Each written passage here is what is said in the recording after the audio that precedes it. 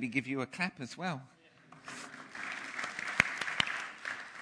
Epic reading.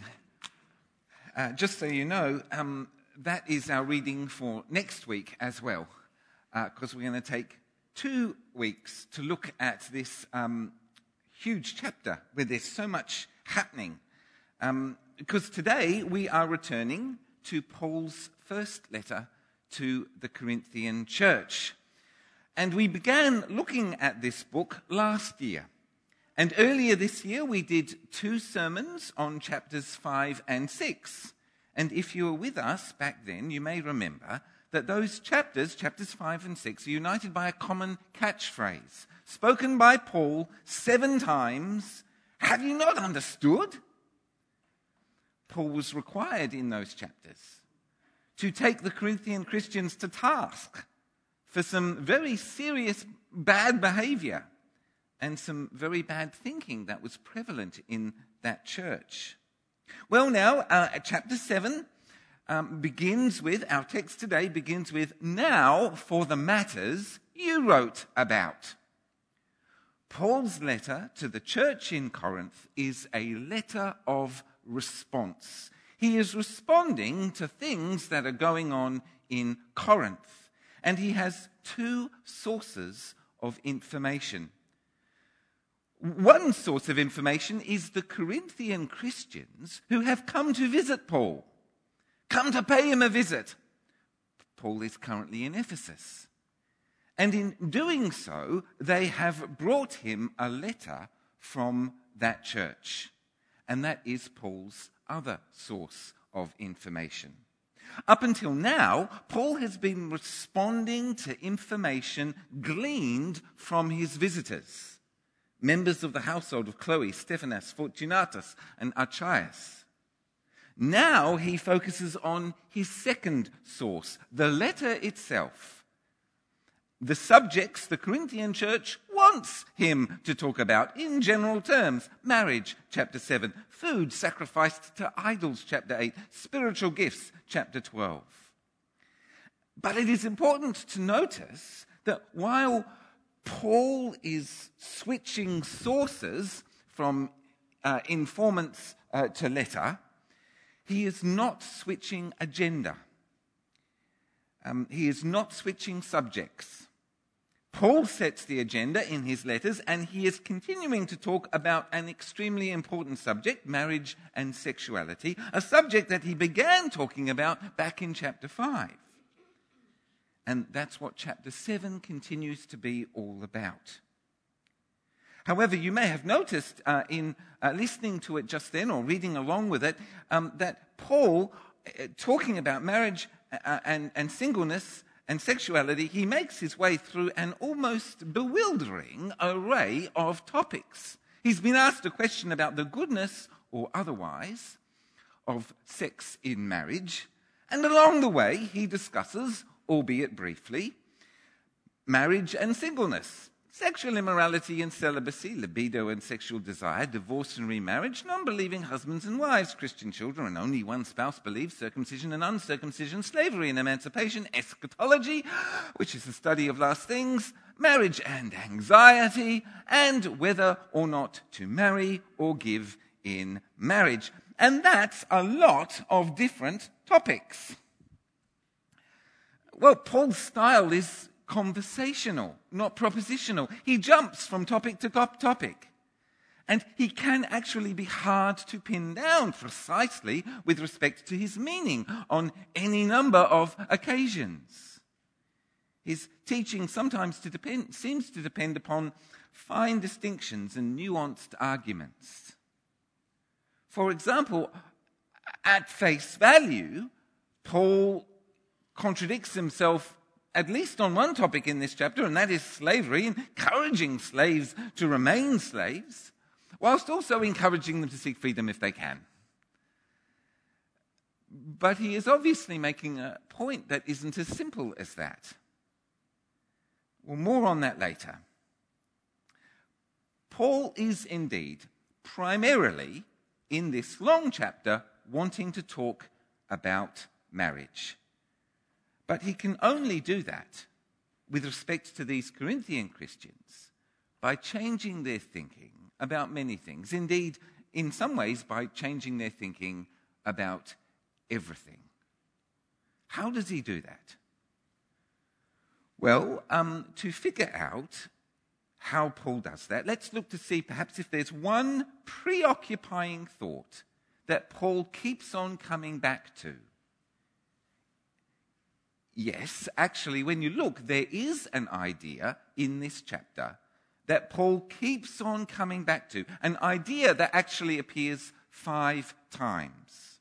Verse 17, nevertheless, each person should live as a believer in whatever situation the Lord has assigned to them, just as God called them. This is the rule I lay down in all the churches.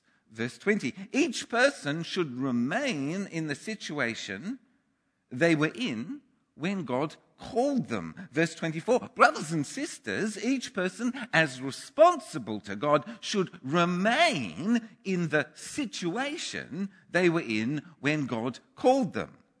And this idea, that's 3, is restated twice further. Once in verses 26 and 27, and then again in verse 40, that time with particular reference to marriage and singleness. You are better off if you stay as you are. So staying in the same situation in life in which God called you is the key idea in this chapter. Or is it? Is this exactly the rule that Paul actually lays down in all the churches? For goodness sake, don't change jobs? Well, we're going to have a closer look. And the thing is that the word translated in the verses I've just read to you, the word translated 3 times as situation is actually calling. So then, verse 20 literally is, let each one in the calling in which they were called, in this remain. But in English, the calling in which they were called is both clumsy and confusing. So then, of the 60 different English translations I consulted on BibleGateway.com, 18 keep it literal, translating calling as calling. But 13 translate it the way you were, or as you were. A dozen translations go the route of condition. Each one must remain in the condition in which he was when he was called. 8 go the route of situation, as in our NIV Pew Bible, or circumstances. Stay in those circumstances, etc., etc., down to 1 which translates it station in life, or another, the work he was doing. So then, overwhelmingly, when the translators choose to not translate the word calling literally, they go for some word or phrase that they think calling means, which for us, actually, as kind of Westerners in our thinking, that means station in life, socio-economic circumstances, job, occupation. God doesn't want you to leave your station in life. But this isn't what Paul means by calling. How do I know that? Well, because Paul tells us what he means by calling. The examples that Paul uses are circumcised, uncircumcised. In other words, Jew, Gentile, slave, free. And as is the dominating theme of the chapter, male, female. Jew, Gentile, slave, free, male, female. These things are the big cultural identity markers of Paul's world. What Paul is saying is that you don't have to be a different person to serve God. And that is something that for us as Christians we routinely find actually quite a hard idea to believe. new Christians particularly routinely find it easy to believe that they cannot really serve God until they've become, culturally speaking, somebody else. Sometimes this might mean a change in job. Sometimes it might mean a change in circumstances. Sometimes it might mean a change in social identity. But always the temptation is to believe that I cannot serve God where I am, who I am. Something's got to change. One of the first questions anyone inquiring about ordination in the Anglican Church is asked is this: do you believe that you cannot serve God unless you are ordained? And if they answer in the affirmative, if they believe that they cannot serve God unless they are ordained, we know not to ordain them. But the temptation of such thinking isn't experienced only by new Christians. It's an enduring temptation. I cannot really start to serve God until I leave this job and get another one. One maybe in doing Christian ministry. I cannot really serve God until I'm married. I cannot really serve God until I'm divorced. I cannot really serve God until my spouse comes to faith in Jesus Christ. I cannot really serve God until I'm married to someone else. Well, Paul has just challenged the same thinking, but in first century Corinthian categories. I cannot really serve God because I'm married. I cannot really serve God because I'm married to an unbeliever. I cannot really serve God because I'm only a slave. I cannot really serve God, therefore, until I gain my freedom. I cannot really serve God until I'm single. I cannot really serve God until I get myself circumcised and become Jewish. I cannot really serve God until I become uncircumcised, a Gentile. And the temptation needs to be challenged because, although it's subtle, it is a delusion, and delusions harm people. And in fact, delusions harm whole communities of people if they're left unchallenged. It's precisely the kind of delusion that we'd expect in a place like Corinth, because it is the delusion in one particular way. It is the delusion of super spirituality. And Corinth is a place where people are desperate to be above or superior to others, to demonstrate superior knowledge, superior spirituality, to be seen as superior. Indeed, this is a place that will go on to invent the super toxic category of super apostle. But it's not a problem limited to Corinth. They came to Capernaum. When he was in the house, Jesus asked them, "What were you arguing about on the road?" But they kept quiet because on the way they had argued about which one was superior. Sitting down, Jesus called the 12 and said, "Anyone who wants to be first must be the very last and the servant of all." He took a little child whom he placed among them. Taking the child in his arms, he said to them, "Whoever welcomes one of these little children in my name welcomes me. And whoever welcomes me does not welcome me, but the one who sent me." And Paul wrote in another of his letters, "Slaves, obey your earthly masters in everything, and do it not only when their eye is on you and to curry their favor, but with sincerity of heart and reverence for the Lord. Whatever you do, work at it with all your heart, as working for the Lord, not for human masters, since you know that you will receive an inheritance from the Lord as a reward. It is the Lord Christ you are serving." These things are remarkable. A slave's duty might have been to clean out the stables or to dispose of the night waste. Anything at all. It is the Lord Christ you are serving. And he will reward you for shoveling horse poo. There isn't superior work. There are no superior Christian callings.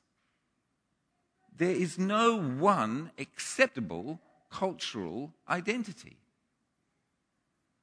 What counts is faithfulness in all humility. Christian ministry, whatever that might mean, is not superior to other forms of work. Wherever you get that belief, you get hierarchy and a diminishment of human dignity. Pastors actually, where such hierarchies exist, pastors actually do usually quite well. So it's rare for them to challenge them because they're doing quite nicely from the arrangement. Although indeed they know they're only number 2 on the ladder. Number 1 spot, of course, is held by missionaries, ex-missionaries. We all doff the cap at them. But if you think that changing nappies or making dinner or canning tomatoes or fixing tires is somehow inferior to or less Christian than making sermons and preaching the gospel, repent of that now. The temptation that Paul is confronting is a difficult one to confront because it is insidious and it's difficult to precisely catch and label. So then, to the apparent contradiction in Paul's words to slaves, that on the one hand, each person should remain in the situation they were in when God called them. This is the rule I lay down in all the churches. Yet also in verse 21, but if you can gain your freedom, do so. That would indeed be a contradiction if we thought that Paul was talking about station in life, or socio-economic circumstances, or occupation. But we now see that he is saying you don't need to be somebody else before you can start serving God. And part of that temptation that Paul is confronting is the temptation of wanting to live an unlimited life. I can only serve God when I am no longer limited by this marriage, or by my singleness, or by me being a slave, or by my job, etc., etc. But actually, and ironically, it is when we choose the more limited life that we are often more able to serve God effectively. When Adam and Eve were in the Garden of Eden, they were, just to point out the blindingly obvious, in the Garden of Eden. The garden was their domain, the place where they lived, the place where they served, the place where they worked with God, but it was limited. Now, in the garden was everything that they could conceivably need, as well as one thing that they didn't need at all, which was the tree of the knowledge of good and evil. What did that tree give them if they chose to eat of the fruit?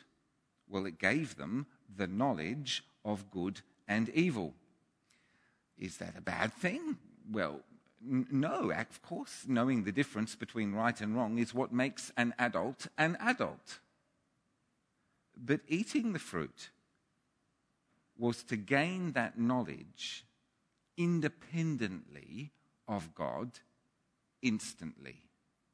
To put that another way, to not eat of the tree was to learn from Jesus, standing in his presence as he sat down to teach, gently, patiently, slowly, repetitively, if necessary.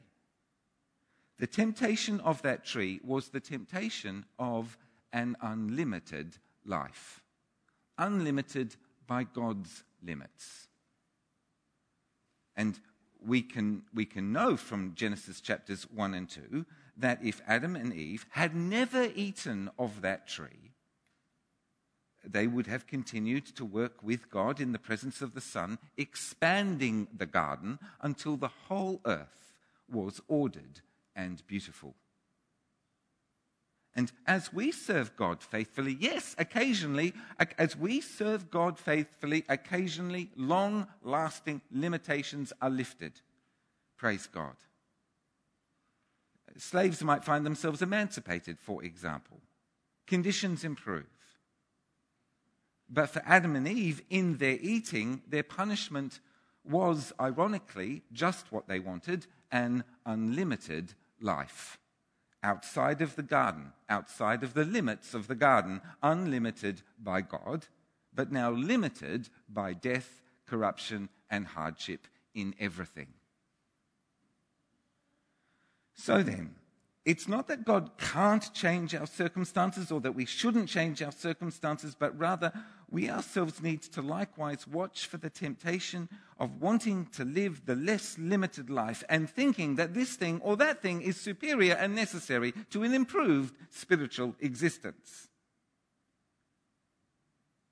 But if that's what Paul is contradicting, what is he putting in its place? Whenever the Bible takes something away, Jesus gives us something in return. What is given in return? Verse 26. Because of the present crisis, I think that it is good for a man to remain as he is. Are you pledged to a woman? Do not seek to be released. Are you free from such a commitment? Do not look for a wife. But if you do marry, you have not sinned. And if a virgin marries, she has not sinned. But those who marry will face many problems in this life. And I want to spare you this. What I mean, brothers and sisters, is that time is short. From now on, those who have wives should live as if they do not. Those who mourn, as if they did not. Those who are happy, as if they were not. Those who buy something, as if it was not theirs to keep. Those who use the things of the world, as if not engrossed in them. For this world, in its present form, is passing away. What crisis? What present crisis is he talking about? Time is short to what? Well, Paul has told us. This world, in its present form, is passing away. Or as it might possibly be translated, for the form of this world is misleading. It is the eschatological crisis that Paul is referring to. The crisis within us. The crisis out there in the world. The crisis that is the direct result of living between the ascension and the return of the King. We know that this world in its current form is not the final state of things. And again, Paul's teaching depends upon distinctions, fine distinctions, and nuanced arguments. Paul is not saying, from now on, husbands, live as though you were single. Imagine the chaos if we took Paul at his word. Rather, through figures of speech and carefully chosen examples, Paul is exhorting us to inherently sit loose to the things of this world. Why? Because we are God's future people now. God's future is one where heaven and earth are united. Jesus has returned and judged the living and the dead. Jesus rules unopposed in everything, and all that is evil or the source of evil has been swept away. God's future people now. We are to live the future heavenly realities now. And if you look at the teachings of Jesus, many of them are examples of how to live the future now. And do not set your heart on what you will eat or drink. Do not worry about it. For the pagan world runs after all such things, and your Father knows that you need them. But seek his kingdom, and these things will be given to you as well. Do not be afraid, little flock, for your Father has been pleased to give you the kingdom. Sell your possessions, give to the poor, provide purses for yourselves that will not wear out, a treasure in heaven that will never fail, where no thief comes near and no moth destroys. Future realities lived now, for where your treasure is, there your heart will be also. God's future people now. Any decision to live in the light of God's future plan for his people is a good one. And that idea will suddenly make sense of a whole heap of what Paul has to say about marriage and singleness. Thinking fixedly about our earthly future, we'll invest and accumulate in one way.